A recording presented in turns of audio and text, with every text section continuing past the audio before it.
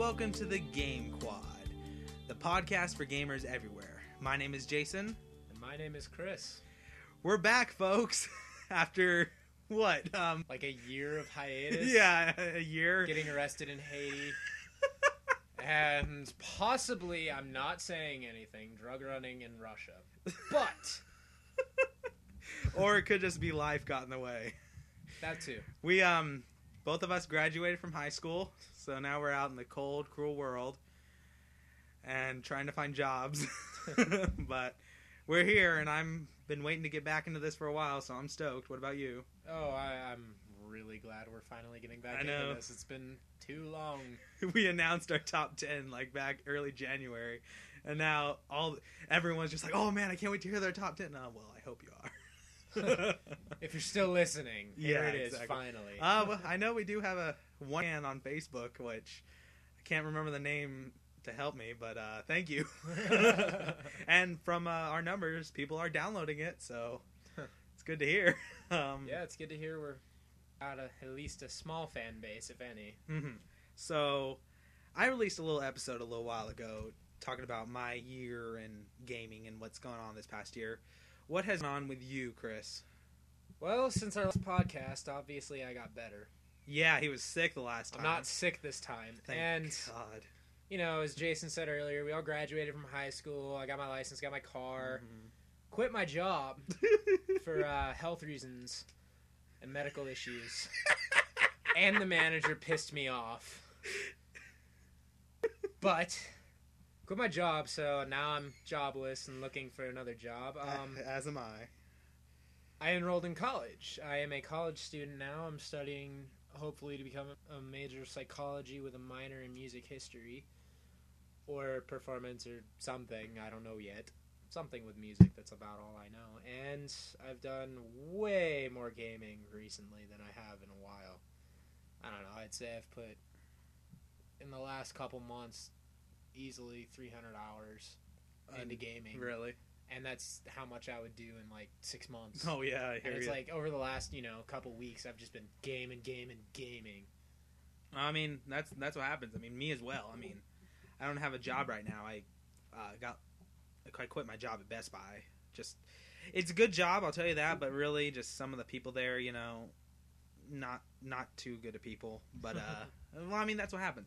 But the thing is, that's life, and I'm in a position right now where I don't need a job, and I'm trying to find a full-time job, so it'll all work out.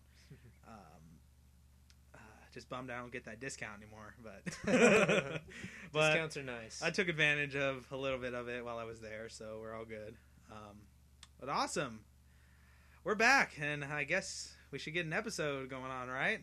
Oh, for sure. Let's start this puppy up. It's our top 10. Oh, top 10 games! But first, we do have a rather interesting piece of news for y'all. So, and Chris has the full details on that, so Chris, why don't you tell us about that? For all the computer internet surfers and for all the computer savvy people, most of you should know about the SOPA bill. For those of you who don't know what the SOPA bill is, SOPA stands for Stop Online Piracy Act. And it's basically, in a nutshell, the government, if this act passes, is granting large corporations, basically the entire media industry, the power to shut down any website, foreign or domestic, that has any pirated material. That means, like, your Pirates Bay, that's going to definitely get shut down if this, And then your social media sharing stuff, like FrostWire and Livewire, those are definitely going to get it shut down. But sites that could come into the range of, they might get attacked by this bill are like Google and YouTube and Twitter. And since there's a video that they posted that basically explained it in a nutshell, but in the time it took them to film that video, they changed the bill to where not only can, like, Facebook, for instance, get shut down if they don't filter out any pirated material, which can be anything from a picture to posting song lyrics. Yeah, exactly. You go on Facebook, you sing a song with a song in the background, they can take that off. They will take that down. Facebook would have to take that down within 5 days or face getting sued and shut down.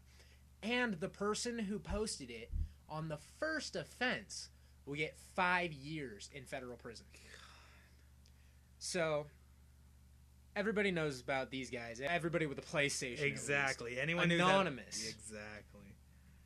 They are not happy with Sony right now because Sony, just like Nintendo and EA, are backing this bill. They are saying, you know, this bill needs to come full force and it needs to pass through the laws into law.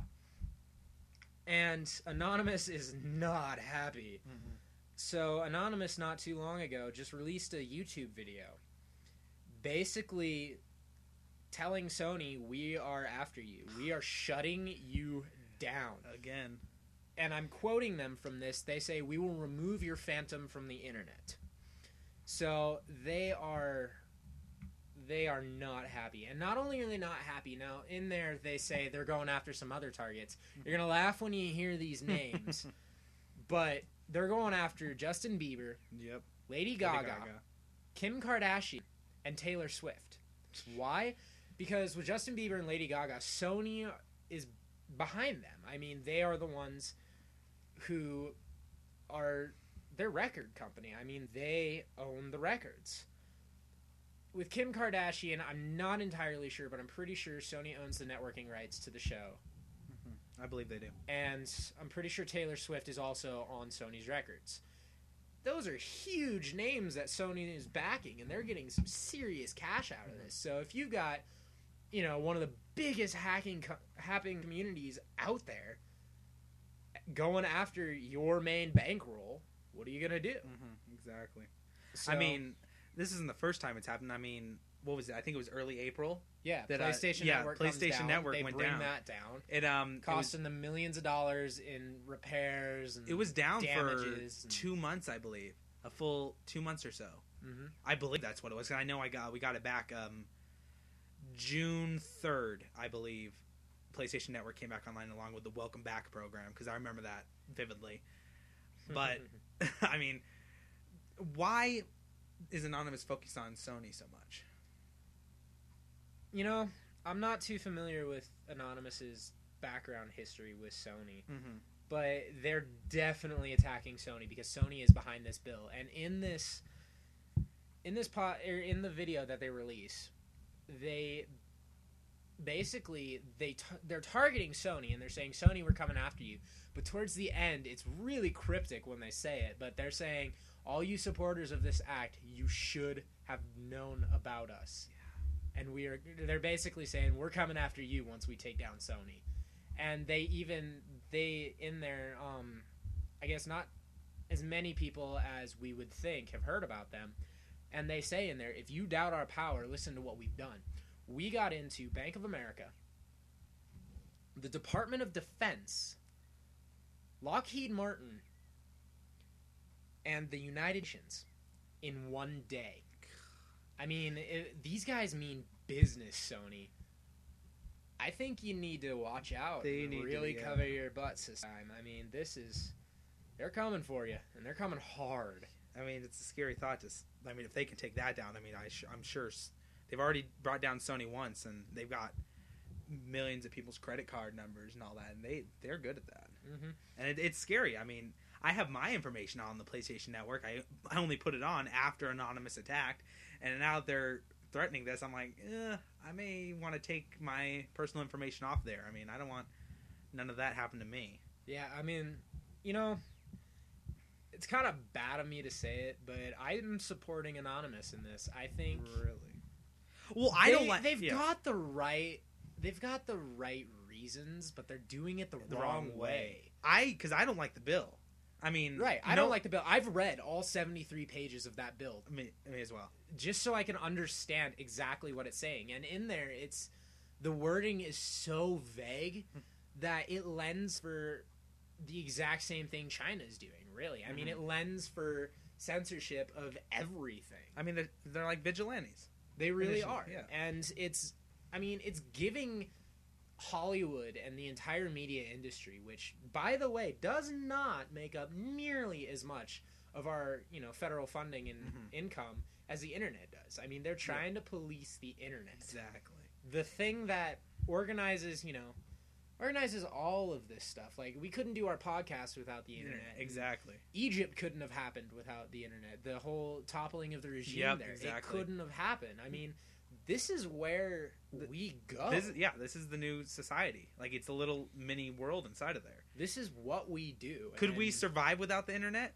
Yes. Oh, yeah, for sure. But it wouldn't be as easy. I mean, communication would be... We have to go back to writing letters.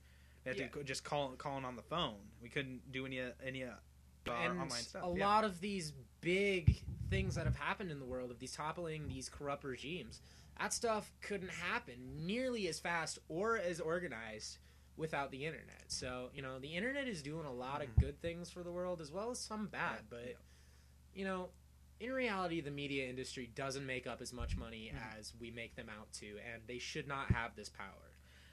The thing is, not only are the major corporations at risk, such as Sony and all that, by Anonymous, but with this bill, even private websites, like what comes to mind, thatguywiththeglasses.com, which hosts many videos from the internet.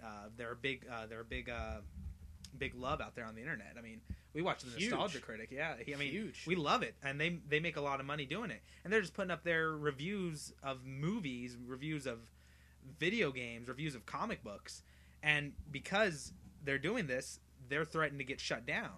Mm-hmm. And it really sucks because personally, me and Chris have started our own production company, Hillstar Productions, and we want to start getting into that business. Yeah, and they could easily shut us down and B, arrest us. Fine us or anything, yeah. Arrest us, fine us, sue us, anything for any sort of copyright that we could put out there. Like, say we did a video and in a 2-second flash, you see like something like a Best Buy sign. Exactly. That's copyrighted information, people. They would shut us down so easily. I mean, and even think about like the videos we watch, say on what we're just talking about, Nostalgia Critic.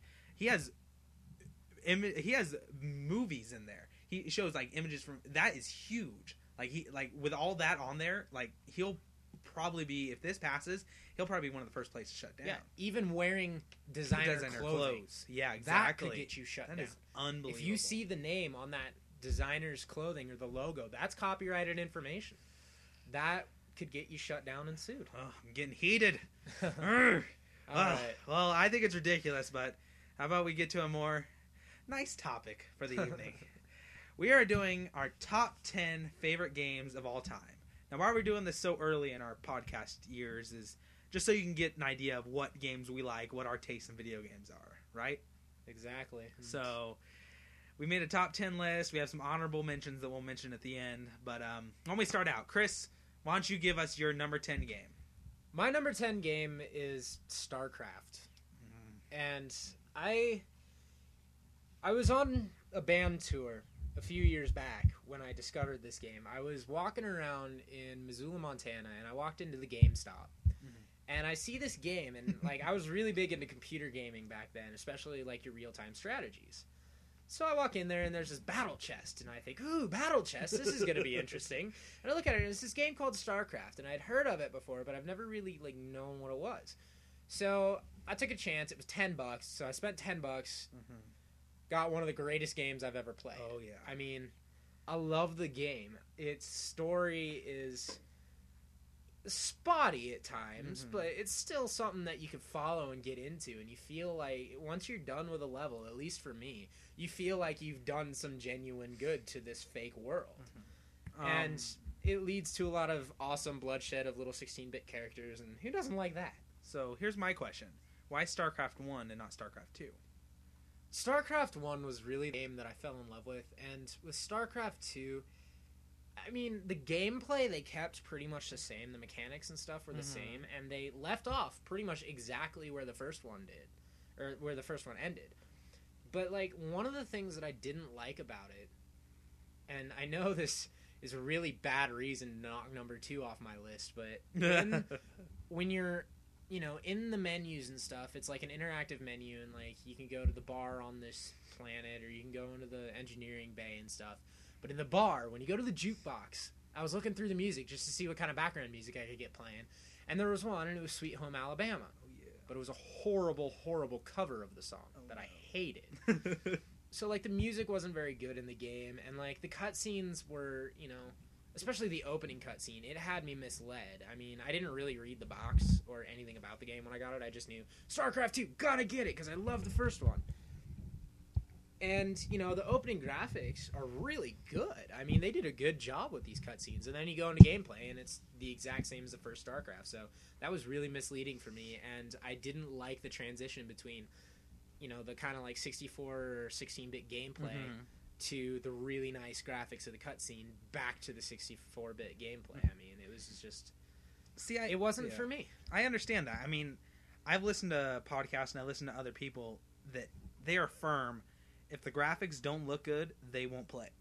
It has to be the biggest, newest, best graphics. And I could not disagree with more with that. Same here. I will go back and play NES. I will go play the horrible polygoned N64 PS1 when it was first coming out. Yeah, because I if the game's good, I don't care about graphics. Yeah, exactly. If the game is good, the graphics don't matter. Exactly. At least they shouldn't. No, StarCraft is good. When did that come out? Do you know?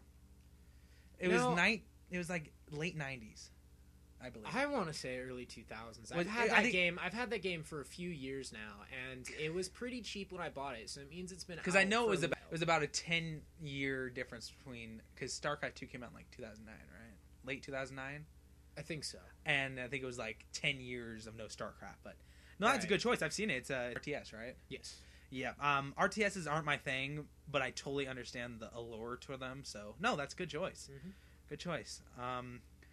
My number 10 is also the most obscure game on my list that probably none of you have heard of, but it's nostalgic for me and I just love it. My number 10 is a game called Beyond the Beyond. Oh. It was voted by Adam Sessler of XPlay the second worst RPG of all time. And it was released in 1996. It was one of the first, I think it was the second game I ever played, and I love it. I mean, it's cheesy. It's a RPG, and it looks a bit like Final Fantasy VII type thing, just doesn't look as pretty. It can get really annoying at times because they have the random encounters, like you're walking through a forest and just you fight, but then you walk like 2 feet, you fight, type thing, and it bugs me. But it's been what? Let's see, 16 years almost since it was released, and I haven't beat it. I'm close, but it's so hard. But I love the game, and I know people will criticize me, but that is purely the one nostalgic game. I love it just because it's nostalgic. Now, see, I have a funny story with that game, because, like, you know, really nobody knows about that game. And I walked into my local, you know, mom and pop game shop, which unfortunately now has been closed. You know, they've been closed for a while because GameStop basically took over our town. But I saw the game, and I had just bought an old school PlayStation. Like, it was one of the first ones. It wasn't even the nice one. It was one of the first ones with just like 2 buttons and just enough room for a disc. And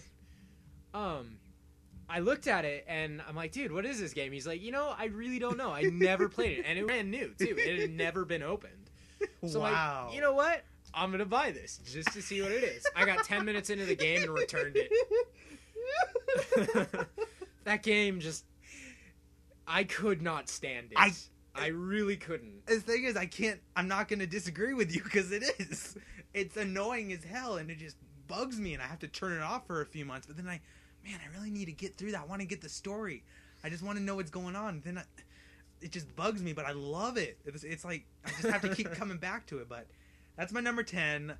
That is probably the easiest game that could get bumped off my list. But for right now, I love it. I just need a really good nostalgic game on there. So, what about you? You're number 9, sir. All right, number 9. A lot of people think, if you really knew me, that this game would be higher up on my list, like in maybe like 5 or 4, but it's not. It's Halo Combat Evolved, the first one. Dun, dun, dun, dun, dun, dun. And, like, you know, I'm a big fan of the Halo series. The only Halo game I didn't like was Halo Wars because it was an RTS for the Xbox. I mean, that didn't compute with me. Because, like, I play so many RTSs on the computer, it just didn't work for me. So, like, I didn't like that one, and it didn't really seem to me to contribute anything to the Halo storyline. But, you know, well, that was one of the first games I played, you know, on the Xbox when my buddy first got it. And I loved it. I fell in love with it. It really redefined the shooter genre. Oh, it is. It's epic. I mean, it's great. How long has it been out? Since 2001? 10 years later. Yeah. When I was working at Best Buy, they're still selling it. Yeah, I know. They're still selling Combat Evolved. And it's still, like, what, $30 over there? It's expensive. I know it's like 20. I think it's $20-$25. It is. I mean, everyone loves it. Yeah, I have it on my Xbox. I mean, it was so popular they just went and revamped the graphics and released the 10-year anniversary exactly. edition. I have yet to play it. I know, but that's the power of this game. It defined first person shooters again, like what Doom did. Exactly. Like it definitely one-upped the genre, and for me that was a huge thing. They're still going. I mean, what, Halo 4 has been Halo announced? 4 has been announced, and then they've got Reach, which is the prequel. Yeah. The 3 Halos, Halo Wars, ODST. I mean, it's a big genre. No, I don't have any Halos on my list, but that's definitely an honorable mention in there. My personal favorite of the Halos, I love the first Halo, but the first Halo I actually played was Halo 2. And I remember that. I remember that. And I forced him to buy the silver box edition. Yeah, that was awesome. I loved Halo 2. I have Halo 2 still, and I play it. I love it. Halo 3, I haven't beaten yet. I've been playing it, and it's good. It's just, for some reason, I think I just really like the 2s in the series and series. And I don't know why, just because it's not the beginning, so you know story, but it's not the end, so you know you have more coming, type thing. Right. But yeah, I'm not going to disagree with you. Halo Combat Evolved was an epic game. Yeah. They're just an epic franchise. And what is your number 9 going into that? My number 9, speaking of number 2s, is another number 2. And this number 2 is Kingdom Hearts 2.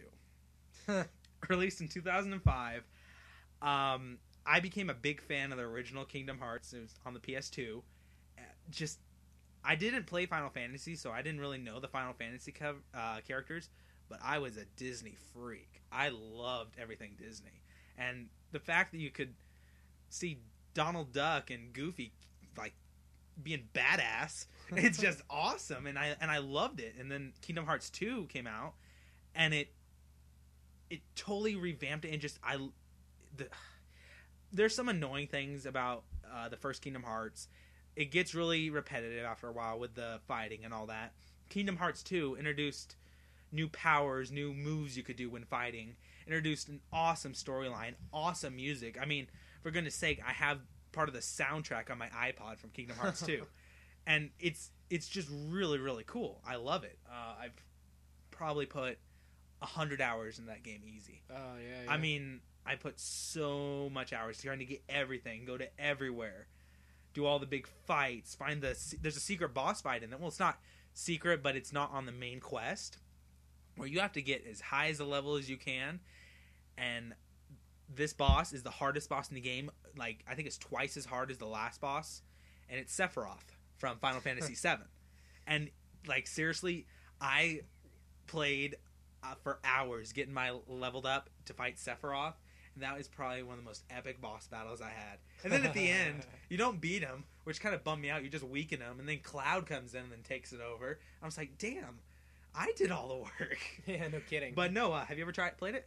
I have, and I beat the first one. I got about halfway through the second one, and then we had to sell our PlayStation because, well, we didn't actually sell it. We threw it away because it broke.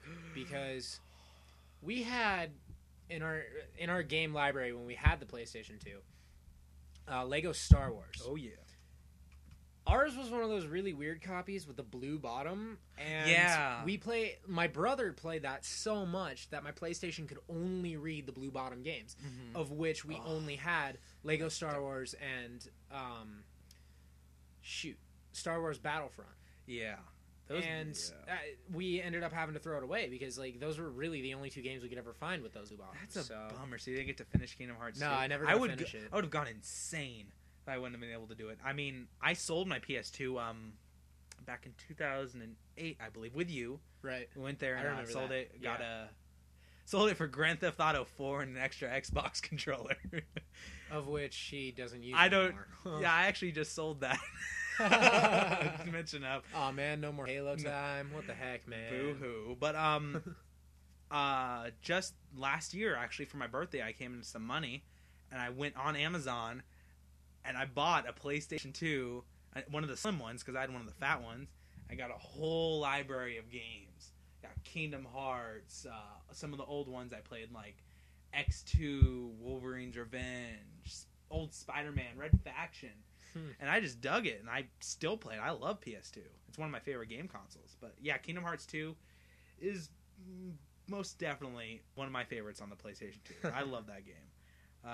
What about your number 8, sir? My number 8 is a game that I played a lot when I was a kid, and then I took a huge break, but just recently I started playing it again. It's Kirby 64. Oh, I love Kirby 64. And I just recently found out you can get exploding ninja stars, so, you know, what could be cooler than a pink thing throwing exploding ninja stars and, like, hitting people in the face and making them explode and die? I mean, that is awesome. And Nintendo 64 graphics. No kidding, right? No. But, I don't know. I've beaten that game hundreds of times. Mm-hmm. I mean, it's simple, but it's hard at the same time. Especially with my copy, because my copy got damaged a while back in a move that we went through. We had moved from town to town, back into Kalispell, actually. And part of the underside got scratched. So now my health meter doesn't update. And it's really weird, because, like, I'll get hit a couple times, and, like, the little health bar doesn't go down. And then I'll go into a new area, and then all of a sudden it's down to where my health is. And it's just really, really odd. I don't understand why it does that, but it does. I don't know. I'm assuming something got damaged, but... How did it get damaged? I don't know. Did you just hear yourself? How did it get... What do you mean scratched? I don't know. On the bottom of what? Like, when you look at the N4 cartridge. Okay, I'm making sure you... I thought you were talking about a disc. No. Because you said on the other side a disc. When you look at the N64 cartridge, it's got that little, like, weird chip thing. And yeah, I'm assuming somewhere on there is going to be a scratch or something. Okay, I was making sure. But, like, it was put in a box, and in that box was a bunch of other N64 games, and they were bouncing around, and we hit a bump, and a couple games got ruined because another box fell on top of it. So, I don't know. It's weird, but it's still fun, because everything else works except for the health meter, and I'm okay with that. Mm-hmm. That's I mean, I love the N64. It's great, and just so you folks know, with all these games in our top 10, they're definitely going to have their own episode. So we may not be going every single one. We may not be going in depth with them, because we're going to be talking about these beasts in time to come. But yeah, that's a good pick. I mean, I loved N64. My favorite on N64 was Star Wars: Shadows of the Empire. Yeah, I remember that one. That was epic. That and Super Mario 64, I loved it. But no, that's a good pick. I mean, good retro gaming. Yeah. It's your number 8, my friend. My number is another number 2. Oh my goodness. Like I said, I do like sequels. And my number 8 is God of War 2. Ha! How did I see that one coming? I love God of War. I discovered it when I was about 13 years old, and it was the bloodiest game I ever played, and I just loved it. And I just dug it. I mean, I loved Greek mythology, and I got into that. I mean, I even tried to convince my 6th grade teacher of letting me bring it in and let me show people. It's educational. We're discussing mythology. We got to play God of War. And then I got God of War 2 when it came out, I believe 2007. Yeah. And it was just epic. I mean, they added new powers, new moves. The story in God of War 2 and God of War 3 are connected.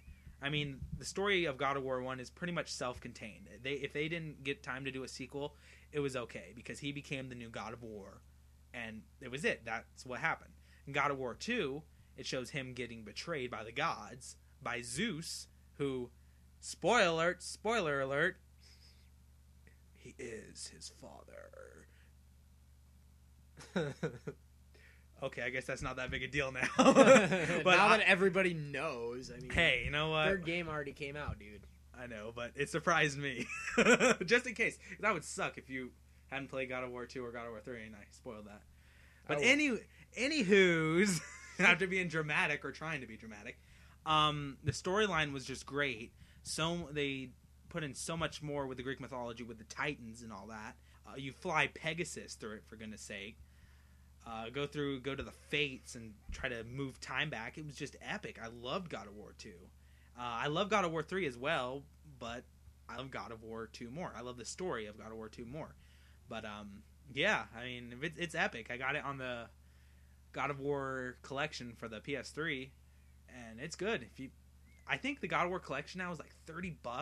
That is definitely something. If you have a PS3 to invest your money in, you get God of War 1 and 2 in HD graphics with trophies. A little pimping of a game there. Well, right. What are we on now? Number 7? Yes, sir. What is your number 7, sir? Game you actually mentioned earlier. Oh, really? Super Mario 64. Oh, yeah. I love that game to death. I mean, that is one of the games that I can just play over and over and over. Mm-hmm. Although the one thing that pissed me off is, like, when I was a little kid, you know, they told you get 100 stars to get Yoshi. 120. Yeah. I just remember. But they told me 100. Oh. So I get 100 stars. It's like, where's my Yoshi? Oh, I hated that. Instead, they gave me 100 lives or something like that. Where's my Yoshi? And I got really depressed, and I never played past that. But when I got older, I found out that it was 120 stars. And so I went and got my 120 stars and got Yoshi. Oh, man. I've never been able to do that. The one part of the game that would always irritate me, and it always took me hours to beat, was the third Bowser fight. And it was always just the third one. Yep. And it was like, you know, the first one and the second one were pretty straightforward. Yeah. Well, it was the final boss, right? Right. It took so long. Instead of one hit, you had to hit 3 hits, and on after the second hit, the place starts falling apart. Yeah, and it's like, this isn't okay. But you know, I loved that game. I loved all the little hats you could get. Oh, I know, the flying hat was my favorite. One, the one that lets you pass through stuff, the invisible one. Yeah, my favorite hat was the flying hat because I would just like dive bomb people. I mean, the way you discovered the hat was epic. You go into the middle hall where a light's shining down, right? And you look up, and it's like you wouldn't think about it. And then, yeah, you know, where's this light coming from? You look up, and then there you go. You start flying. I loved it. Yeah, epic. No, I'm not. I have a Wii, and that was the first game I got on the virtual marketplace. I got Super Mario 64 because I needed to play it again. Right. But no, epic choice. Yeah. What's your number 7? My number 7 is a tie. Oh, dear. But this is a tie that people should be able to understand. If you know me, you probably know what some of my favorite games of all time are. Yeah. And what is that, Chris? Oh, my brain is not working. You're a dork. You know, I don't know why. I'm going to kick you off here. Resident Evil. My 7th... Oh, really? Because I was going to say the evil resident. The evil resident. Or maybe Alone in the Dark, considering how you react when you see the zombies in that game. Don't even talk to me. But no, Resident Evil, I love the Resident Evil series, and my number 7 is a tie between the original Resident Evil 1 on the PlayStation and the remake of Resident Evil 1 on the GameCube. See, I never played the remake. I've only played the original. See, I love the original, and on some levels I have to think that's the one that has to be there, but when I think about it, I played the remake, and it scared me. Because the first Resident Evil, when I was a kid, scared me, but now it doesn't scare me. Resident Evil 2 still freak you out. The graphics on the GameCube were stunning. Like, it looks almost as good as this new HD quality type papers. What? He's pointing to a paper. What are you doing? Oh my goodness. Yes. Sorry. Yes, indeed. He's pointing to a paper because he needs to write down stuff. Whatever. Anywho's, I digress. But I played the new Resident Evil remake, and they redesigned the mansion. It looked so much better. They put new rooms, new monsters, new parts of the game in there, and I loved it. And it still scares me. It's really epic. It's the same storyline from the original Resident Evil, but new monsters like Lisa Trevor, which is this deformed, like, chick who got injected with, like, the G virus type thing, who's really cool. One of the best Resident Evil bosses out there. You can play as Chris and Jill, and it's really epic. And both of them, I actually have just been doing a Resident Evil playthrough. I played Resident Evil 1 for PS1, Resident Evil 2, Resident Evil 3. I finished Code Veronica last night, and I'm moving on to 4 tonight, probably. Okay. But yeah, I love Resident Evil, and the original and the remake. So yeah, number 7. I'm not going to argue with that. I mean, before I knew Jason, I'd never really played the Resident Evils because I never, really knew what they were. And then I, meet Jason and go, and first couple of times over at his house, we played, like, Halo, and then all of a sudden he's like, hey, dude, have you ever heard of the Resident Evils? I'm like, yeah, but I've never played them. And then he totally got me hooked. Yeah, one word, one little phrase, for itchy tasty. That is one of the very few game references that I will always laugh about because it's just so funny. Yeah, any of you for itchy tasty. Off the record for a moment, I was playing Resident Evil 5 Gold Edition, and in one of the new chapters, you get to go back and like relive like the mansion incident in like a new way, and they have the file there. You can read, and it says, for itchy tasty. Yes. And I'm like, yes, this is epic. I think I was like, I can't wait for Chris to see this. Oh, that's awesome. That's epic, though. What are we on, 6? Yeah. So why don't we move to your number 6, sir? All right, my number 6 is a number 2 for once. Don't give me crap anymore. It's Battlefield 22 for the Xbox 360. I really like this game. I mean, I don't like it for the story. I think the story, personally, is pretty forgettable. Like, honestly, the only thing I ever remember from the story in both Bad Company and Bad Company 2 is Sarge always bitching about never getting to retire. That's all I remember, because it was just so stupid and so repetitive and so annoying to me. But the reason I love the second one is the multiplayer is awesome. I loved it. I mean, granted, it doesn't give you, like, the customizable capabilities of, like, Modern Warfare 2 and, all the newer shooters and stuff, but, like, I think I really like it because it has real bullet physics. Really? Like, with the sniper rifles, the bullet will drop. And I'm not going to lie, I got pretty pro at that. That's cool. There's one level for all of you players who actually have played the game and know what I'm talking about. There's the one desert level, and the attacker spawn during Conquest is way far away. It's probably the longest distance on a multiplayer map without the map packs. And there, in the very far corner, there's a sniper tower that somebody always climbs because they figure, I'm going to get up here before they can get down here, and I'll just pick them off before they can get to our base. Well, I was standing at the attacker spawn, and the guy climbed up there, nailed him. And it's like a marksman bonus of like over 3,000 points or something like that. And it's just insane. Like, you would never actually be able to make this shot in the real world, even with all the real bullet physics and stuff. It was like, how did I do this? But I got pretty pro at it. And my buddy and I he'd come over and we'd eat pizza and just play for hours. It's a great game, in my opinion. The graphics are nice, and destructible environment lends for some really funny instances and gameplay. I like it. What do you think about the new games, new war games that came out? Modern Warfare 3 and Battlefield 3. Haven't played them. Haven't played them yet? Well, I lied. I have played them for like 10 minutes. For like 10 minutes? Over at my college, they do a monthly game tournament, and the last one they did was Modern Warfare 3. And so I got to, sample the multiplayer on that. But to me, it's just like Call of Duty Modern Warfare 2.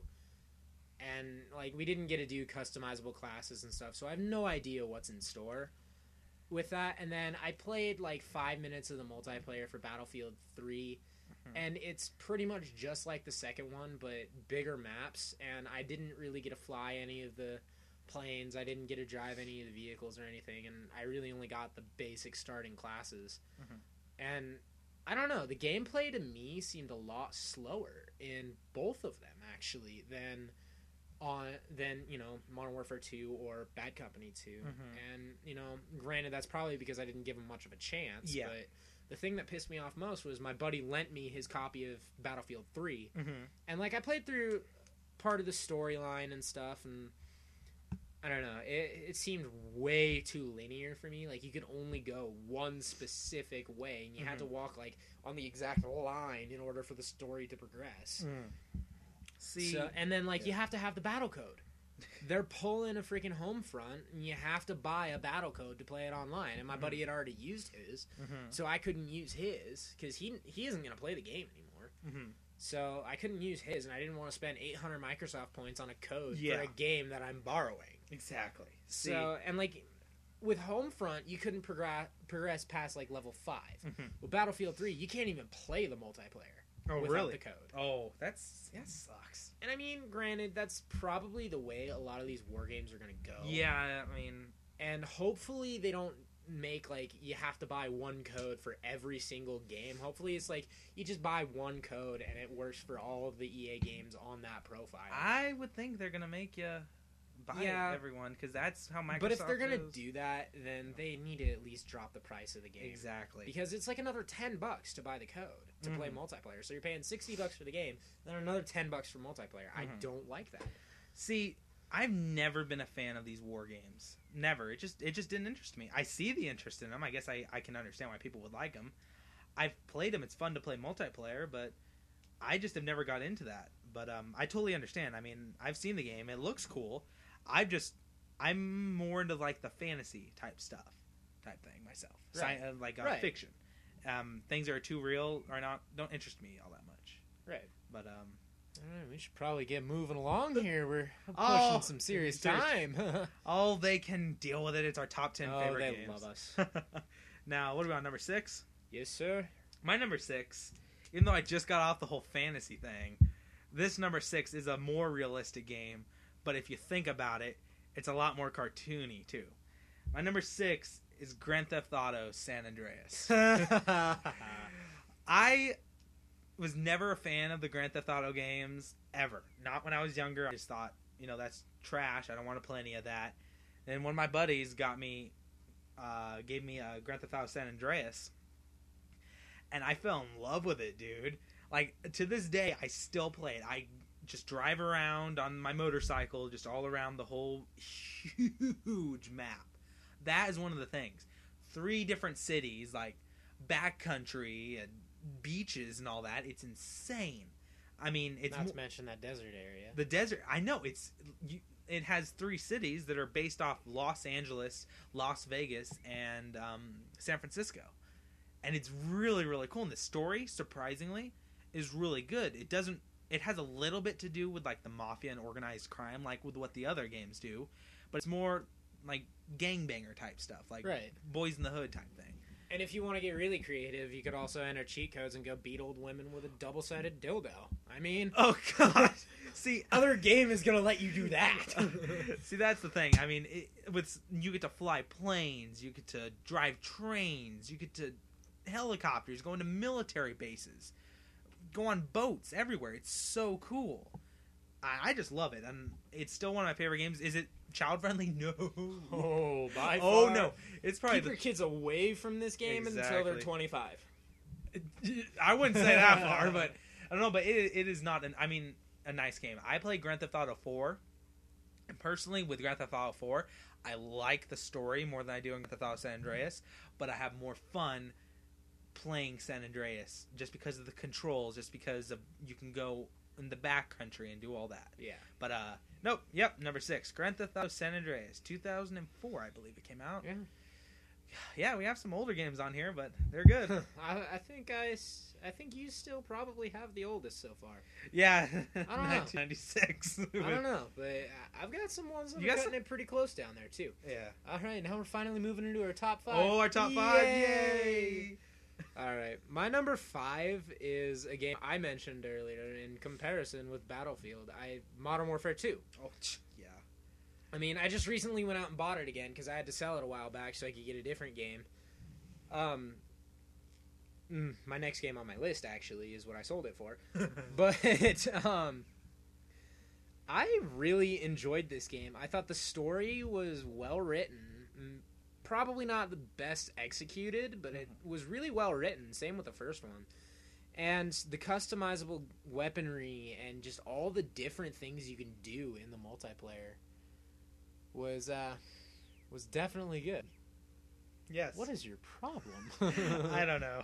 Like I said, I'm not too into the the war games, but I'll admit, when you came over and we played Modern Warfare 2, just killing each other, and I just he was running wussed out with the riot shield on Rust. For those of you who've played on tiniest map, he's running around with a friggin' riot shield and was pissing me off. I was kicking his butt, and he's like, I rocket this game. You never played it. I'm so gonna win. I got the riot shield. Yeah, and then he pulls out the riot shield, and it's like, God. I like it. That was and then I ended up figuring out how to get around it. Yeah, and then I started not liking it anymore. And then he started hating it again. But no, like, I enjoy Modern Warfare 2. I'm pretty good at it, too, which definitely adds to the enjoyment factor. Like, one of my buddies the other day, he got online. He's like, hey, do you want to play? And then, like, I'm a free-for-all player, and since we were in a party, he wouldn't let us do free-for-all. Mm-hmm. So we went and played Team Deathmatch, and I carried my entire team the entire time. Way to be. It was just like, I had 24 kills and like 3 deaths, and then everybody else had like 6 kills and 20 deaths, and made me feel really good about myself. Well, way to be. I mean, I'm not going to argue with you because I do understand the allure. I mean, I'm in the minority because it seems everyone's playing Modern Warfare out there. Yeah, I am really in the does. But no, I agree. It's good. Way to be. Yeah. My number 5 is a more recent game. 2009 it came out, and it's a game I literally discovered in October. My number 5 is Uncharted 2 Among Thieves. I love the Uncharted games. It's a modern age Indiana Jones, and it's like a mix between Indiana Jones and kind of like National Treasure. It's really, really good. I love it. The characters are hilarious. I've never laughed so hard at a game, I think, than I did at the Uncharted series. I played the first one, and I really liked it. I loved the characters, but really, the environments weren't that great. I mean, you're stuck on an island the majority of the game, and it gets kind of repetitive. You see in trees and all that, and you go in the water once in a while, then you're at some ruins, but then back in the forest or the jungle. But it was good, and I couldn't wait to play the second one because I bought the Uncharted dual pack, so I got both of them. Started Uncharted 2. Totally blown away. The environments in this game, the set pieces in this game are incredible. You go from a war-engaged city to where things are just blown up around you, where helicopters are chasing you. Go on a train going to the snowy mountains. You're on this train in real time, fighting all these bad guys, trying to get to the front of the train, which is your objective. You get to a snowy mountain where you're fighting these, like, flippin' Sasquatch creatures, and it really sticks out because this is Uncharted. You don't really, it sticks in the real world, you don't expect to see this, but the way they explain it is so cool. Like, it makes sense. It's, like, really, really epic. This one, the first one, you're trying to find El Dorado, which was, they thought was the city of gold, but it's really like a golden statue type thing. Uncharted 2, you're on the quest to find the lost city of Shambhala, which is like Shangri-La type thing, Right. And it's epic at the end. I won't spoil it, but it's definitely something special. It was really cool. On Black Friday, they were having a big sale at Best Buy, and I got Uncharted 3 for $30. Nice. And it's a brand new game. Score. And I love Uncharted 3. I love the story. The characters are great. That's actually the first game I've really gotten into multiplayer online with. I've been doing a lot of that. And I love it, but I love Uncharted 2 more. Like I said, I like 2s. The characters are really awesome. I think really just the set pieces and the places you go, I love more in Uncharted 2. But Uncharted 3 is a 5 out of 5. It's a masterpiece. I love it as well.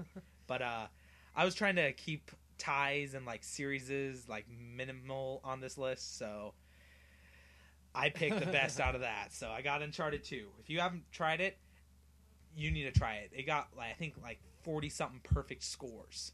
Jeez. Everywhere. Adam Sessler from XPlay, even though I don't trust XPlay all the time, but with what he said this was the best single-player experience he ever had.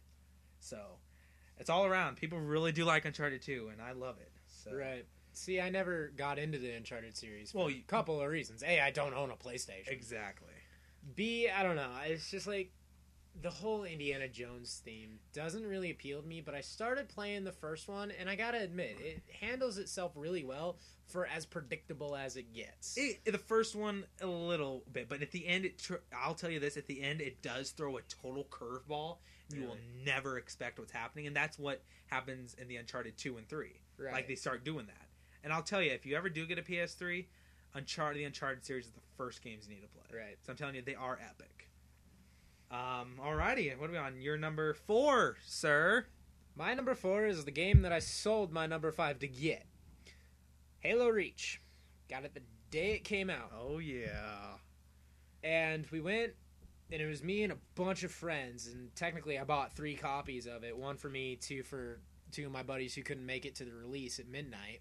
Wow. So I snagged their copies for them, and then we went and we basically sat in my basement for 3 days, and lights off, HD turned on, we're all wearing our special headsets, and we went at it. And I gotta admit, for being a prequel, they really tied everything in really well, because in the first one they mentioned Reach a lot, and never having read the books, I had no idea what happened.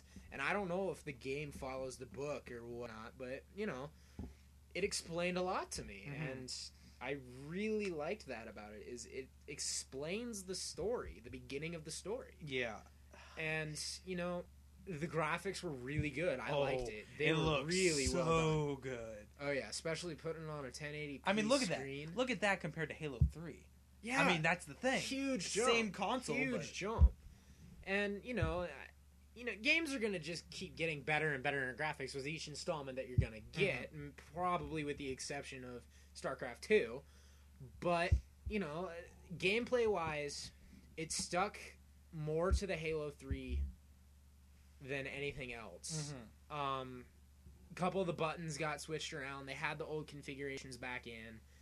But, like, you didn't need to play any of the Halo series to understand Reach. I mean, and Reach ends right where Halo 1 starts, which was really nice.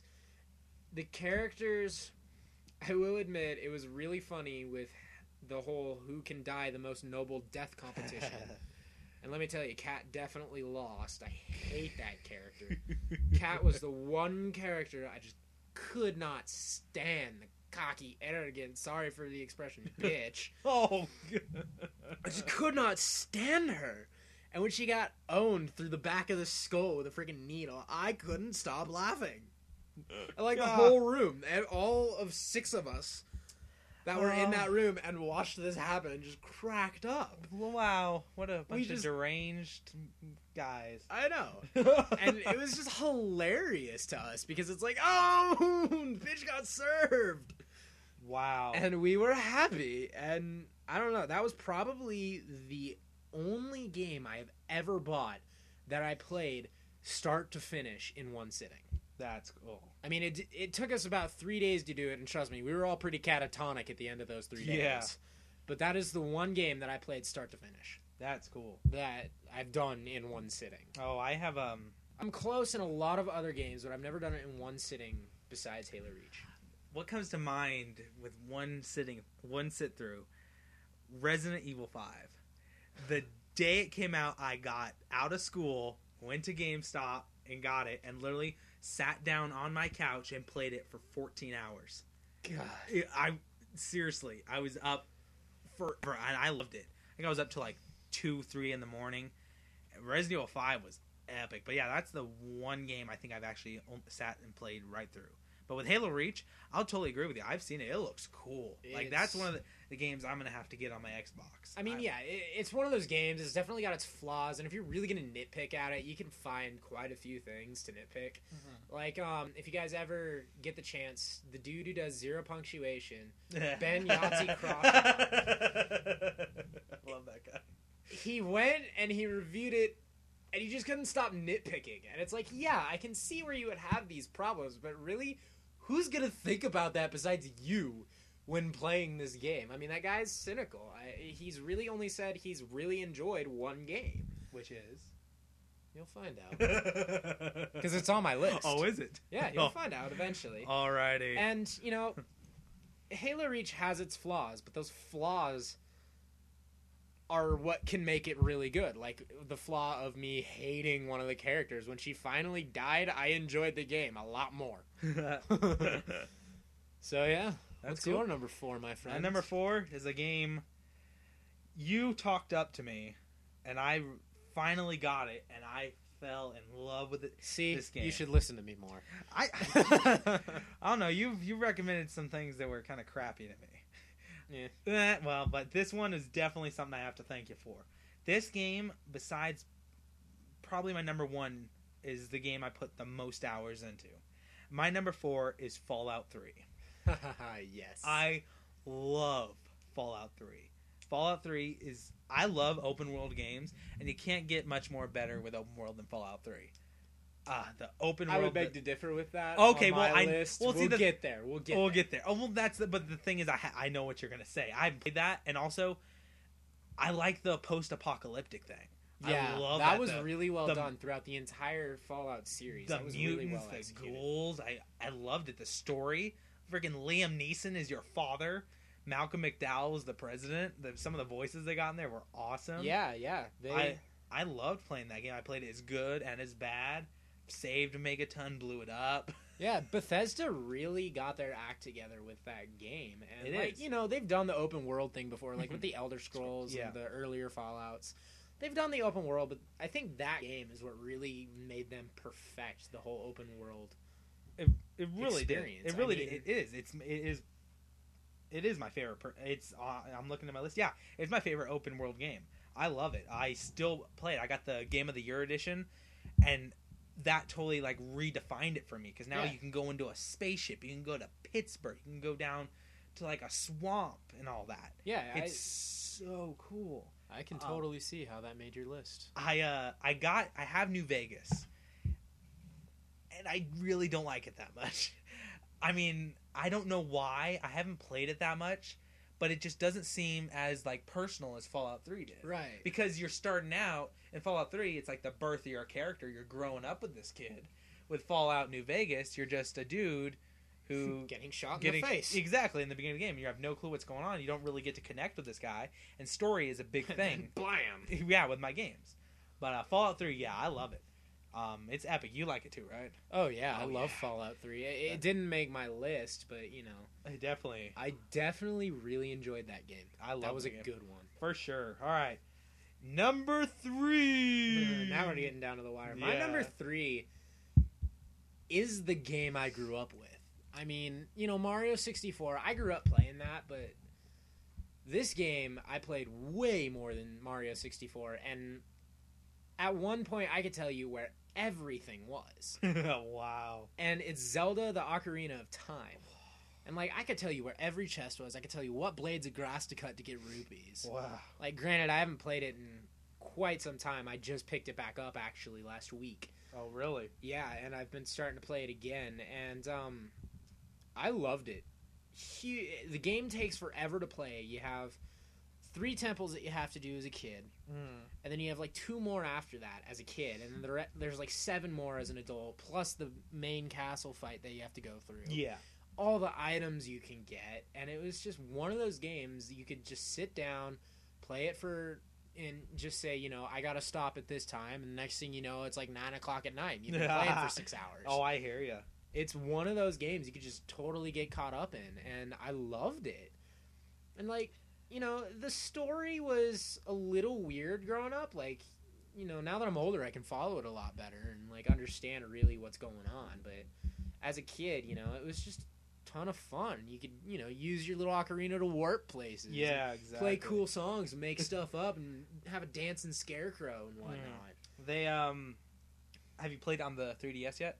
I haven't. I don't have a 3DS. Oh, that I don't see the allure of it, but that'll be another episode. Oh yeah, but I've seen. I played it a little bit when I was working at Best Buy, and I've never been a Zelda fan, but I could see myself getting into that one day. Yeah, that one is definitely one that I recommend people check out. I mean, and that's like these games. My top 3 are definitely games that I would recommend to pretty much any kind of player because they lend themselves, with the exception of shooter players, to really, you can lose yourself in them no matter what kind of player you are, with the exception of shooters. Because I found shooter players really hate practically every other game. Now, I know I'm going to get a lot of crap for that. But those are just the shooter players I know. So I'm sure there's those of you out there. Send your criticisms to GameQuadPodcast@gmail.com. And I will... we will read them, and we will score Chris. And I will be put it to burn at the stake for that comment. Exactly. And if you really call me out on it, we might mention you in an episode. So we will send those creative insults in. Please. I want to hear something. You send an email, we will read it on the air, so everyone will know. But did you know that recently Nintendo revealed the Zelda timeline? Did you see it? I didn't see it.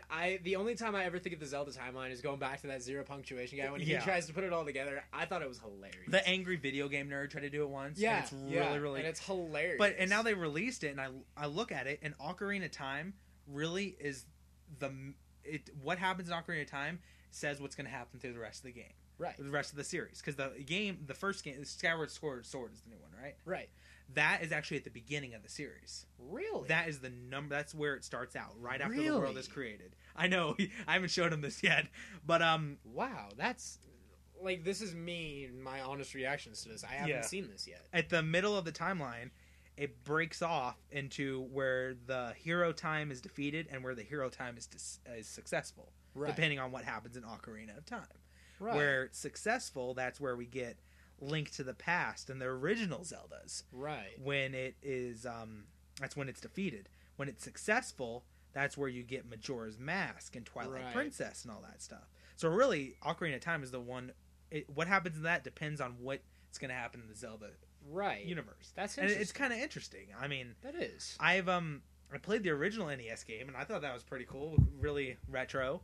Yeah, see, that was the first one that I bought on the Wii Virtual Console. Oh, really? The original Zelda. That's my next purchase I plan on. But, no, I'm not going to argue with there because a lot of people love Zelda. Oh, yeah. That's right up there. Alrighty. Well, with my number 3, it's another thing that a lot of people like. A lot of people love this franchise. My number 3 is Star Wars Knights of the Old Republic. Haha, yes. Oh, I just said that game and I got goosebumps. Oh my goodness. I love this. Have you played the Old Republic yet? I have. Oh my goodness. That's the thing. The Old Republic, for those of you who haven't played it, I'm warning you now, it is legal meth. It is. You will not stop playing this game.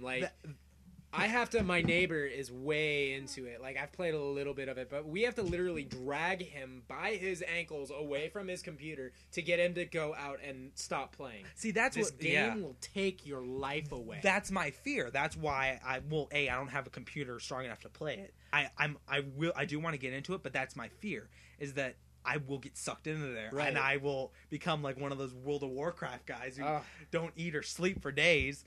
This game really lends itself to creating those. It really does. It's amazing. It's so good. But where it started, this whole Old Republic franchise, was the original Knights of the Old Republic. And this game, people, I swear, I love Star Wars. This game kicks all the other Star Wars movie stories' butt. I love this game. It came out in 2003. I think I got it that year, and I played it like nonstop. The story is so good. It's one of those games where you can go and talk to characters. You don't have to, and get to know them. And I was seriously invested in almost every one of these characters. I just want to get to know them, get to talk to them, see what's going on, go to the different worlds. This is a spoiler, so if you haven't played Knights of the Old Republic, skip over like 30 seconds. It has one of the biggest video game twists through the whole thing, through the whole video game and universe. Through the whole game, they're talking about the Sith Lord, who is named Darth Malak. His master was named Darth Revan. You assume it says that Darth Revan was killed by the Jedi, and that Malak took over. Biggest thing ever, right around near the end of the game, around the middle, near the end, you have a revelation that you yourself, the character you created, you designed, you're playing as, is Darth Revan. Mm-hmm. You are the former Dark Lord of the Sith. And that just blew my mind. I got goosebumps talking about it. It blew my mind. And then from there, everyone starts like saying, referring to you as Revan and all that. And I'm just like, wow, this is weird. And then another thing about the whole game, I mean, that's just huge. Another thing about the game, you get to choose whether you want to be on the light side or the dark side, which is kind of normal now with like Fallout and some of the new RPGs. Right. But when that came out, I hadn't seen that before. Right. So like, I can be good or I can be bad. I hated being bad because literally it hurt me morally. I was like, I don't want to do this. I was always a good guy. I tried being bad. I was always a good guy for a long time, and then, you know, like, my moral code still stands strong. Everything I do in these games that gives you the option to be bad, I would never actually do. Like, I'll tell you a story with one of my games coming up. I would never do it in real life, but in the game, it's just hilarious. Oh. I may be sick and twisted on the inside, but I would never actually do any of the things that I'm sick and twisted about. That's what he says, folks. Maybe with That's the what he exception says. of my pyro tendencies. His pyro tendencies. This is the guy who's on your podcast, folks. Email. Look at it this way. I've never done anything illegal. I don't plan on doing anything illegal. Drugs are bad, and stay in school. Stay in school. Oh, but yeah. Have you played Knights of the Old Republic? I have. Oh. Of course I have. Of You're course. looking at the kid who loves games like that. I love that game. Seriously, it is one of the best games out there. It'll take you forever to beat. I mean, I can get through it pretty fast now, but if it's your first time. I just started playing again. I'm 30 hours in, and I'm still not off the first world you go to. Exactly. You can do so much on there. So much you can do in this game. And it's Star Wars, and the story is just epic. The sequel to it is okay, but the only problem with it is that I'm not as invested in the characters as I was in the first one. Right. But the first one, it's epic. I love Star Wars Knights of the Old Republic. All right. What are we on? Your number 2? Yeah.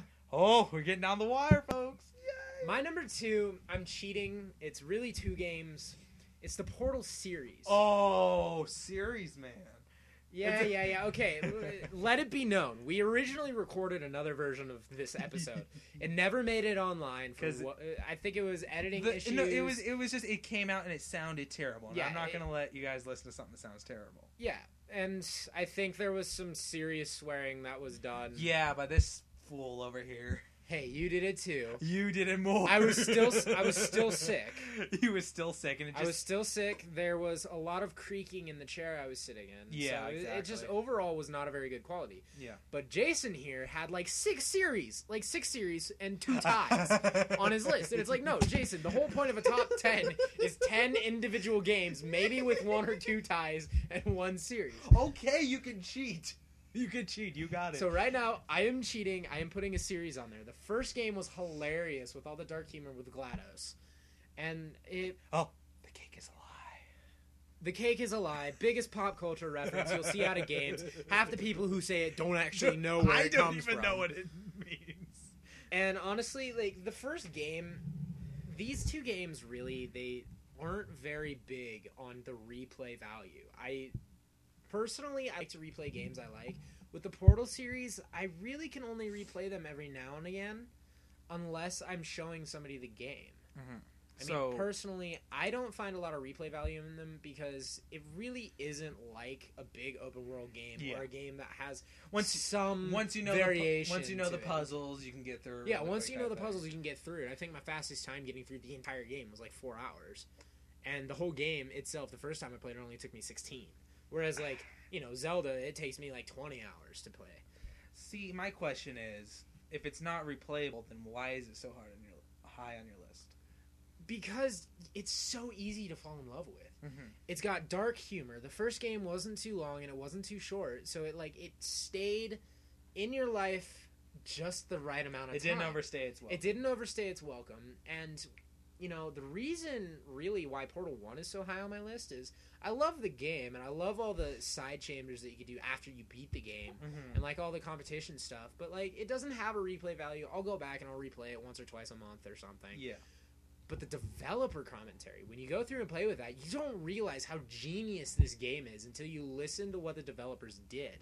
And all the things they did to get you to be able to figure out the puzzles, but still keep it hard enough to where it takes you a while. Mm-hmm. Like, one of the main things in the first few chambers, they come up and they straightforward, they tell you, you know, we basically made it to where subconsciously the player will put a portal somewhere because the wall is checkered, whereas the rest of the wall is just plain. Yeah. And it's like, that's really brilliant if you think about it. And like, you go through the rest of the game, and like halfway through the game they get rid of that because the puzzles can be solved in more than one way. But like in the beginning they can only be solved one specific way. And it's genius. And like, in order to get you to look up in one of the levels, you have to look up to shoot a portal, and you wouldn't realize it without the subtle cues of the dark going to lighter. I mean, they did a really good job. And then Portal 2 is just freaking hilarious. It has a multiplayer feature. It has the goos and stuff. And I loved it. That game, unfortunately, I sold it so I could get, What is with you, boy? You're just selling all these good games you love. Yeah, I know. It's to get more games. Yeah, I sold it to get the next game on my list. Your number one. Which I am never selling, ever. Okay, there you go. A, because it's not mine. I mean, my parents kind of paid for most of it. I helped with selling Portal 2. That's so nice. But, like, if you look at my family, my whole family is just a family of gamers. And my number one is probably, if we were to ask my family, everybody would have it on their number one. It's just amazing. Anybody who's played it and invested in it, the next game would be number one. But, like, these games, the Portal series, I love them. They're hilarious with the dark humor. And then adding Wheatley in at the end and having him be so stupid, mashed with this supercomputer that's like a genius, and then the player being in the middle, it was like perfect. It was a broad spectrum, and it was great. Oh, I'm not gonna bad you for that. No, I mean that's a great series, and I'm not sure they're gonna continue. I mean, I would think so. I would think they're gonna try and put a third one out. And I want to try it. I mean, I really, really do want to try it. Right. So one of these days, I will try Portal, and who knows, it may end up in my top 20 or whatever. Because God, let's not do a top 20 episode. That'll just take too long. I mean, look at this. Terrible. We're already pushing like an hour and 10 minutes. Hour and 10 minutes. And we aren't even done yet. All right, and we're on our last games here, but Your number 2, sir. Okay, my number 2, like I just gave you crap for having a series, which I'm not gonna really give you crap. That's a cool series. My number 2 is the one series on here. And I kept it to one series, but so much crap. But anyone who's played the series will totally understand why. My number 2 is the Metal Gear Solid series. Okay, yeah.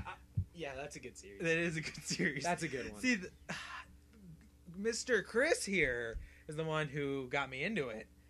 Not because he showed me how to play it. On my birthday, he got me PlayStation Network points for my birthday, and I bought the first Metal Gear Solid on the PlayStation. And I fell in love with this game.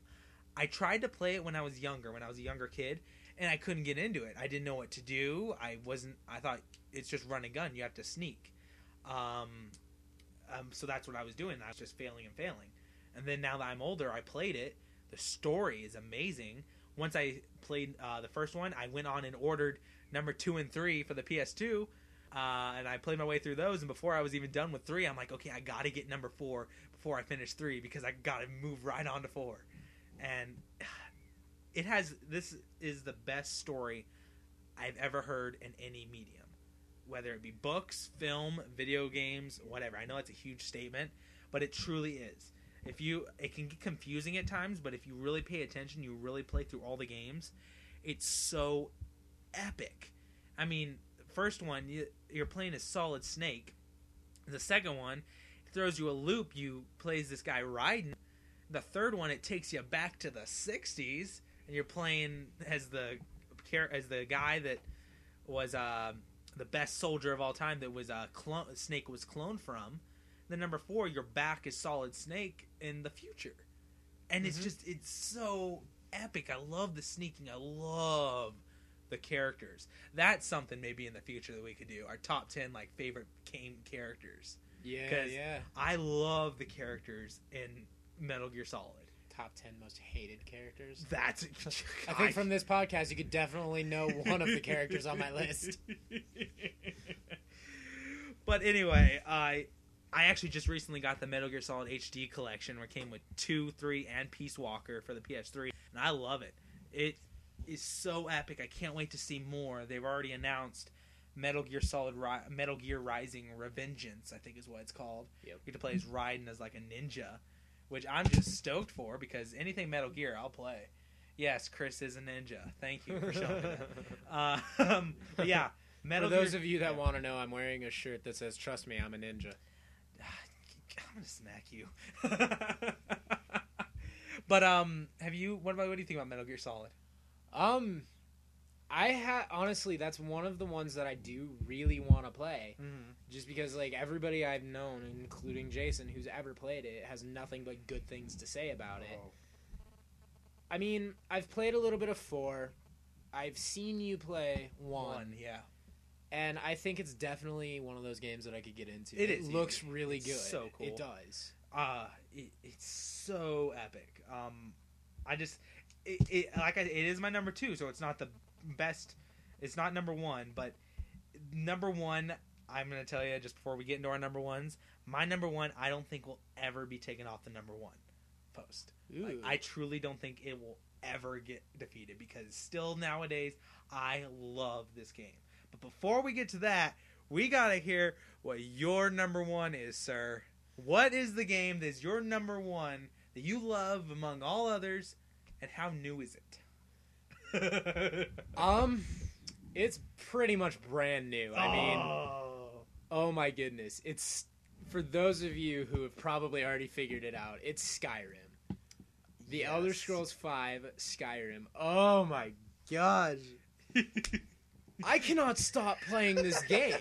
I've had it since it came out. I've invested like 150 hours into this game. I mean, my dude is a Nord. He's a beast. I've got the best armor that you can make in the game. I've enchanted that armor. I freaking punch dragons to death in this game, okay? Whoa, I chill am out. a beast. This game is so good. The story, it's something that you get into.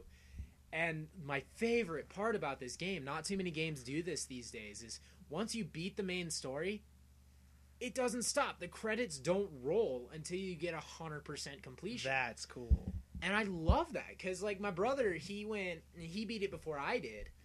And he came up, he's like, and I'm like, so did you beat it? He's like, yeah, it was epic. And then he's like, but I can keep playing. I'm like, what? What? He's like, yeah, you can keep playing once you beat it. And I'm like, no way. So I went and I beat it, and now I'm doing all the main side quests. Like, I'm the leader of the Thieves Guild in Riften. I'm the leader of the Dark Brotherhood, which is the assassin guys. I'm the leader of the Companions, which is, like, the main guys. So I'm like, I'm doing really well for myself. I'm Thane in 3 of the 9 cities, so I can pretty much get out of any trouble I want. And for and giggles, this is the thing I was referencing to earlier. I would never do this in real life. But for and giggles, my brother, he's like, dude, I just slaughtered, like, the entire town of Riften. Or not Riften, Falkreath. I'm like, why? And he's like, I don't know. You should do something fun like that. I'm like, okay, here's what I'll do. I'll go and punch orphans to death. Wow, what a good game. So I run into the Honor Hall Orphanage in Riften. And, you know, I put all my weapons away, and I just start pummeling these little kids. Okay, yes, And play Skyrim. They can't die. Okay, You can't hurt them. So I'm in there just, like, punching these kids. okay, hold on. Let me get this straight. You love One of the reasons you love Skyrim is because you can't kill orphans. You can't You kill love- any you- of the kids. You can't kill any of the kids. So say a dragon comes in, the dragon will eat everybody but the kids. I mean, granted, what I did was not the greatest of all things to do, but I just wanted to see what would happen. And then I bribed a guard to let me go. So not only did I beat these little kids up, I didn't get in trouble for it, because I had a lot of money. And I bribed the guard. But afterwards, one of the kids walks up to my character, looks at me, and he says, yeah, they don't generally like letting strangers in here because they're afraid they'll hurt us. I'm like, duh. And he's like, but I think strangers are nice. You're good. I'm like, did you not just get my fist in your face 5 seconds ago, kid? I am not a nice person. Okay. Off a little tangent there. Why do you love this game? Like, just...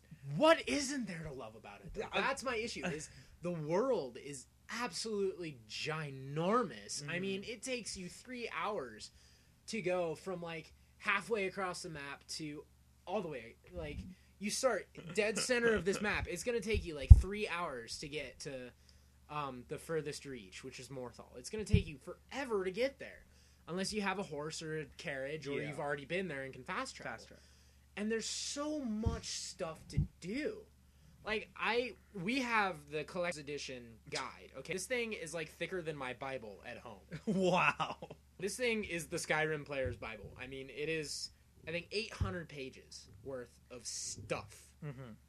And a good 600 of those pages are just quests. Like, you look in the front of the book, and it's, like, 3 pages of, like, size 4 font. Wow. Of just quests. That is insane.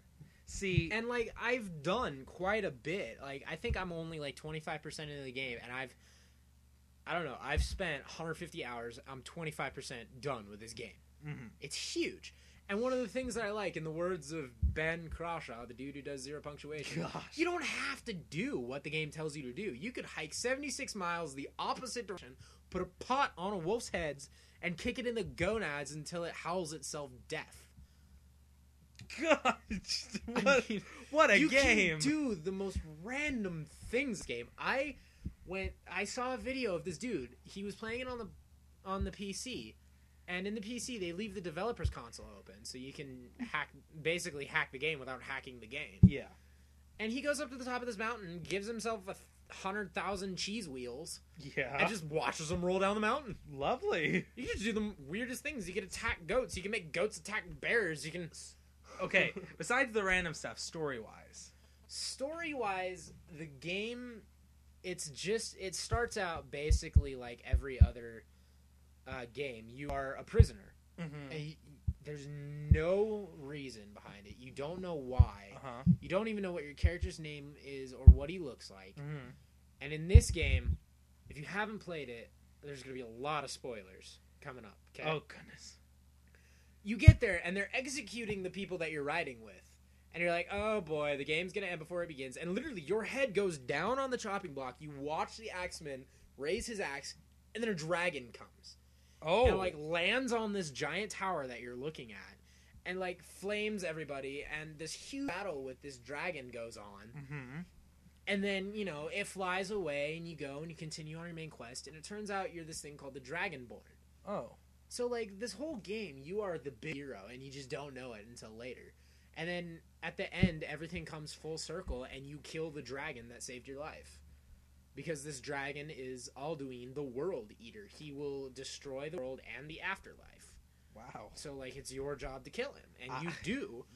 That does sound epic. Yeah, and, like, you have to... Along the way, you get all these shouts, which is basically your voice is power. And then you get, like, the Elder Scroll, and you use it, and you meet all these cool people, and it's really engaging. Like, I found, this is just like Zelda. You put it in, you start at 6 a.m. It's going to be, like, friggin' 9:30 at night when you realize that you need to stop playing and you need food. And you need food. And possibly to go to the bathroom. Possibly. And then you go back after eating your food and relieving yourself. And you... Wow, Jake. Just go. And you play, and then you realize it's like 3 in the morning, and you have to work at 6. Exactly. I mean, I've played those games like that. Your Skyrim, to me, is like my version of that is Fallout. Yeah, 3. it's one of those games you will. And they're just Bethesda. lose It's yourself. both Bethesda. It's both Bethesda. They're just good at that. They have gotten this down, and rumor has it they're working on a multiplayer aspect of Skyrim, which, to me, I don't know about that. I personally like the single player, but I can see why they would try to put a multiplayer in there. Well, yeah. Because, like, you don't have, like, a lot of other games, like Fallout, you don't have a set character style that you can go with. Mm-hmm. If, like, halfway through the game you decide, oh, I hate being a warrior, let's go and be a mage. You can go and be a mage. If you want to be a dude that uses fire and ice, you can use fire and ice. If you want to use a mace and a shield, you can do that. If you want to use a bow and then some weird dragon thing in the end of the game, you can use a dragon. Well, it's obvious a lot of people like this game. I mean, I'm on Facebook, and they're just... I have my... We're having wars people on Facebook. Exactly. Whose character is better. Exactly, and it's just insane. It's one of those things. I haven't played it. I would like to play it. I tried playing Oblivion just a few weeks ago. I couldn't get into it. Oblivion, honestly, to me, out of the 3 that I've played, Morrowind, Oblivion, and Skyrim, yeah, Oblivion is the one that's the hardest to get into. Is it? To me. Morrowind was really good. I have the Game of the Year edition of that on my PC, and I have put countless hours into that one as well. Yeah. But Skyrim, by far, you get into it pretty much right from the beginning. And the characters that you come across are highly memorable. Like, each character you come across that's a main part of the story, they develop them really well. They give you background, they give you, their plans and goals. You can choose if you want to be on the Imperials or on the Stormcloaks. Yes. It's basically like going to, polar reference you would understand is Star Wars, the Imperials or the Rebels. And you can choose who you want to be. And if you decide later on you don't want to, you can quit and go join the other people. I mean, it's a great game all around, and everybody's experience is going to be different. The first 40 hours from me is going to be totally different from the first 40 hours of any of our listeners or you. And I do love games like that. It sounds epic. I really do want to get into it. I mean, when I was working at Best Buy, that was the most pre-ordered game out there. But yeah, no, I plan on trying it one of these days, and I'm sure I'll agree with you, because I do love Bethesda. I just couldn't get into Oblivion, and therefore I assumed I wouldn't get into Skyrim. Oh no, you'll get into Skyrim, no problem. All right. That's enough of my ranting. Yeah, exactly. It's time for you to rant. Oh yeah, my number one game. If you know me, you know what this is. This game I don't think will ever be taken off my number one. If it does, that game must be incredibly incredible. Because this my number one game is so good. My number one game is, let's all say now, Resident Evil 4. Of course. I love Resident Evil 4. Like I said, I'm a huge Resident Evil fan. I've loved it. The first game I ever played was Resident Evil 1 for the PlayStation. I know it sounds weird. I was 3 years old, and that was the first game I played. And I loved it. And then Resident Evil 4 came out. It's really different from like the puzzle solving and the really a third camera perspective still backgrounds from the other Resident Evil games, which I know a lot of the fans of the series don't very much care for it, but I loved it. I loved because I hadn't played many shooters before that, so this was really my first big shooter that I got into, and it was so epic. It had Leon back from Resident Evil 2, it had Ada in there, which I was just geeking out. I loved it. And Wesker, flipping Wesker, my favorite. Wesker is my favorite character in fiction.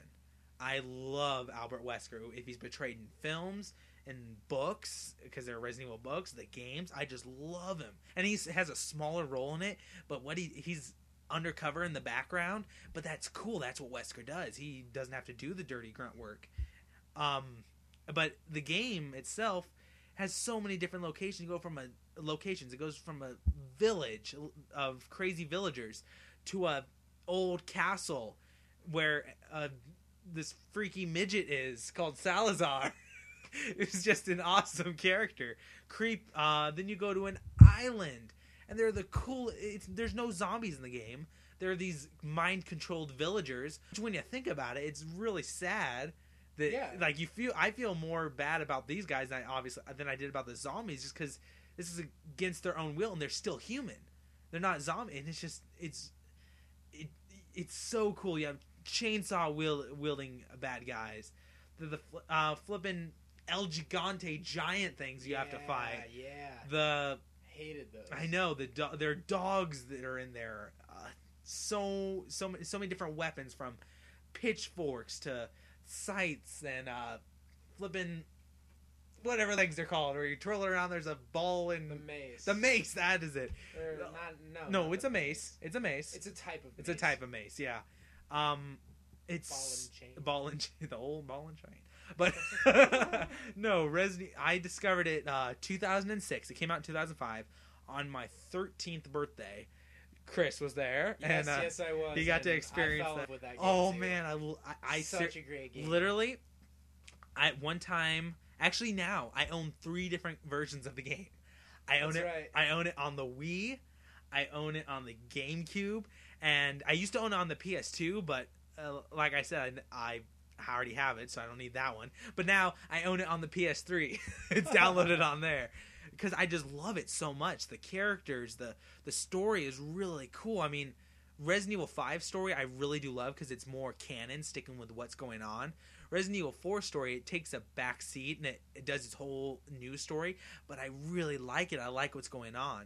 I like how you never know what location you're going to go to. From the beginning where you're in this little village, you will never think by the end of the game you're going to be fighting guys with chain guns on an island. Yeah.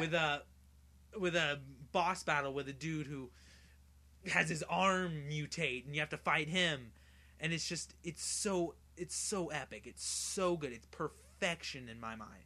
Nothing can get better than Resident Evil. I'm planning on playing it tonight, actually. And that game, I will literally, no joke, like this isn't an exaggeration, I've probably beaten it over 100 times.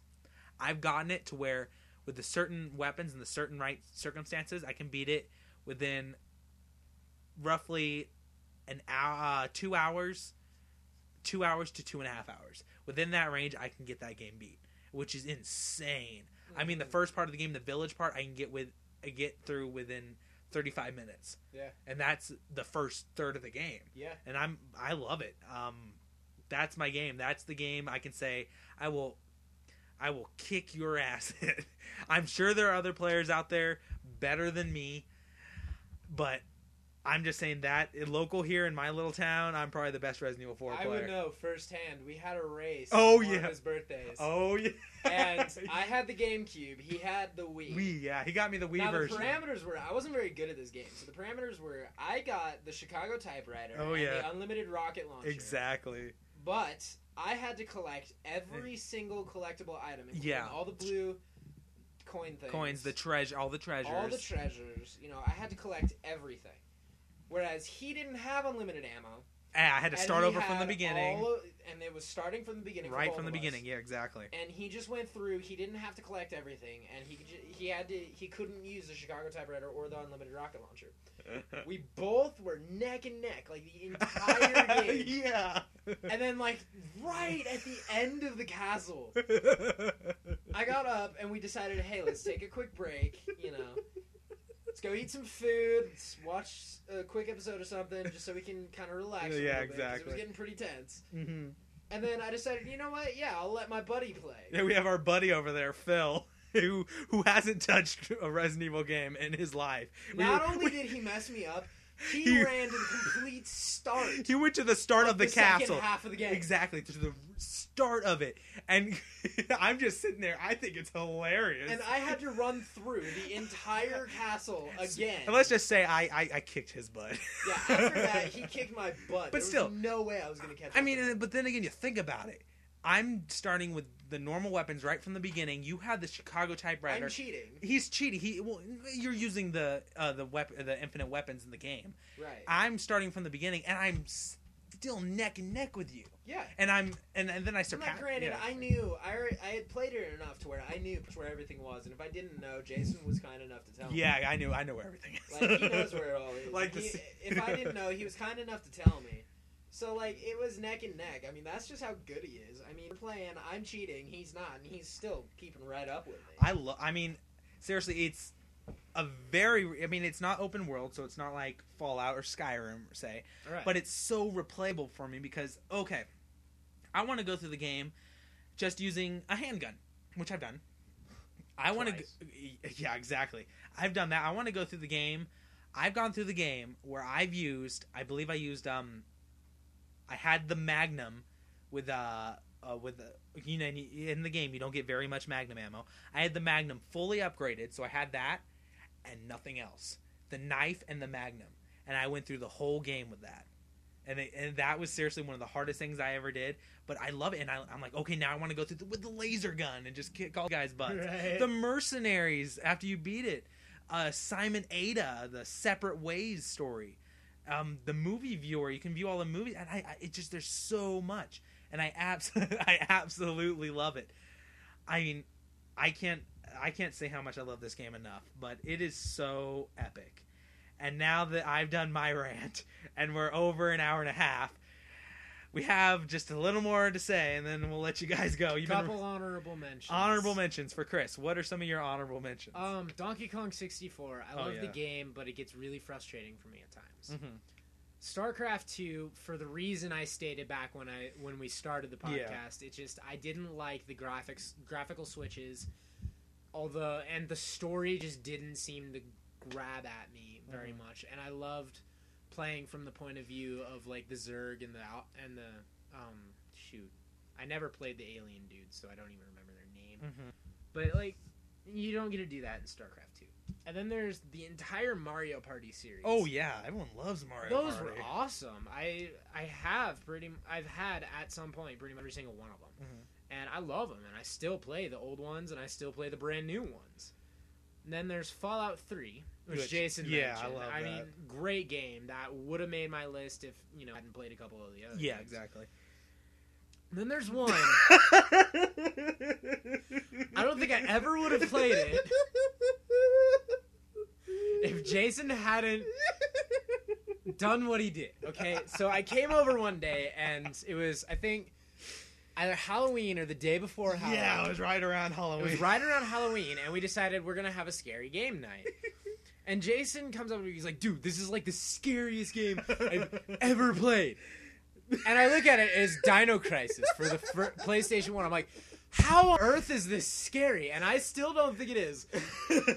I wouldn't love this game if Jason hadn't have played with me the first time. We played through the whole thing in one night. Okay, so literally. Yeah, I lied. This is the other game besides Halo Reach that I've played all the way through in one. Exactly. We played. I had him on the internet looking up how to get through the game. Oh my god, it was really hard. Then we get to the T-Rex. And this kid, I'm not even kidding you, we get to the T-Rex, and the T-Rex first pops his head in. He almost freaking knocked the couch over. He jumped so bad. And every time we would hear the T-Rex, he would freak out. And he'd like become really paranoid. And so like I would do if you've ever seen any of the any of the Paranormal Activities, you know what the Toby noise is. If you've seen the third one, you know the ghost is Toby. But if you haven't seen the third one, that's what they call him, is Toby. But they don't know what his name is, and they don't call it anything, but he always makes that noise. And so every time it was like really quiet, me sitting in my corner make the noise. And Jason would freak out because he thought it was the freaking T-Rex. Because I'm all in depth in the game. I'm paying attention because unlike Resident Evil, I don't know this game. I don't know what's going on. And then I would hear that and I would freak out. I'd be like watching the game and then I'm like, oh, damn you. You gotta remember, this is PlayStation 1 graphics, so it's not even like it's that scary. It freaked me out. And then we get to the end. The boss fight. Yeah, and I kid you not, the words that came out this kid's mouth. Okay, let me set this up. Let me set it up for you. The end of the game, you have a T-Rex chasing you, and it's like really down a river. You're in a hovercraft, and it's really intense. And I'm just like, oh darn it! And then out of nowhere, the T-Rex, it doesn't look like he's walking anymore. It looks like he's just gliding in the water towards you.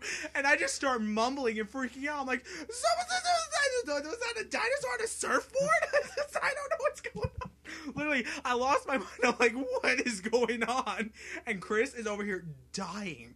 Like, he is just, I'm about ready to pee my pants. I am laughing so hard. His face is just red from laughter. And I'm just like, oh my God. I can't breathe. I'm about to wet myself. I am laughing so hard at this. And I just freak out because I hate the T-Rex. I'm like, oh man, he's dead. No, here he comes, surfboard and dinosaur. And like, I don't think I ever would have liked that game unless Jason played it with me. And like, now that he's with me, every time I play, all I think of is his reaction. Surfboard and dinosaur. And the surfboard and dinosaur. What are your honorable mentions? Sorry. If he doesn't die first. All right. Honorable mentions for me. I have a bunch of them, so I'm just gonna go through them. Batman: Arkham Asylum. I just started playing in October. I love it. It's epic. I'm gonna get Arkham City soon. I just want to play Arkham Asylum to get through it. Resident Evil 5. Like I said, I do love it. It's right under my top 10. I really do like it. And then Resident Evil 2, 3, and Code Veronica. I really do like the Resident Evil series. The only problem with the Resident Evil series is it's not always consistent. Right. Because every Resident Evil 4 you get Resident Evil Survivor. first-person shooter on the PlayStation that's just terrible. For every Resident Evil 5 you get a Resident Evil Outbreak that just I don't care for. So that's why I didn't have the Resident Evil series. But I do love the main series, like 1, 2, 3, 4, Code Veronica, and 5. Halo 2, like I said, I loved Halo 2. Spider-Man 2 for PS2 was one of the first open-world games I got to play, where you're in New York City swinging around as Spider-Man. I love that game. Grand Theft Auto 4, like I said, I loved it. The Crash Bandicoot series, Right. I mean, classic. That was... I had PlayStation when I was a kid. That's what I had. Uncharted 3, like I mentioned, I love Uncharted 3. It's a very good game. God of War 3, again, I mentioned it. I love that game. Red Action is the first-person shooter I ever played. Right. And I remember playing that with you. Yeah, I mean, you're on Mars, and it's really, really cool. It's the first-person shooter I ever played, so I loved it. Let's see.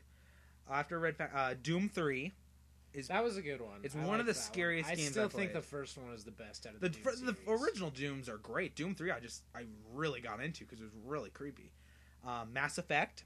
Oh, I love Mass Effect. Oh my god. Now Chris is thinking it over. Should I have put Mass Effect 2 on my list? Oh, and the third one's coming out in February. Oh, I know. Can't wait. See, that's the thing. I love the first Mass Effect, and the Mass Effect series could possibly get into my top 10, but I haven't played the second one yet.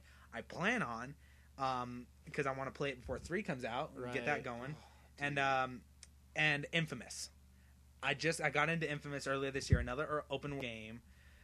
It's really cool. Like, I wouldn't say average. I wouldn't say average because it isn't average because you're shooting lightning bolt out of your fingers. Right. But if it's really, really good. It's just it gets repetitive after a while. I haven't beat it yet. I haven't touched it in a while, but it is really good. Right. All right. Woo! Wow.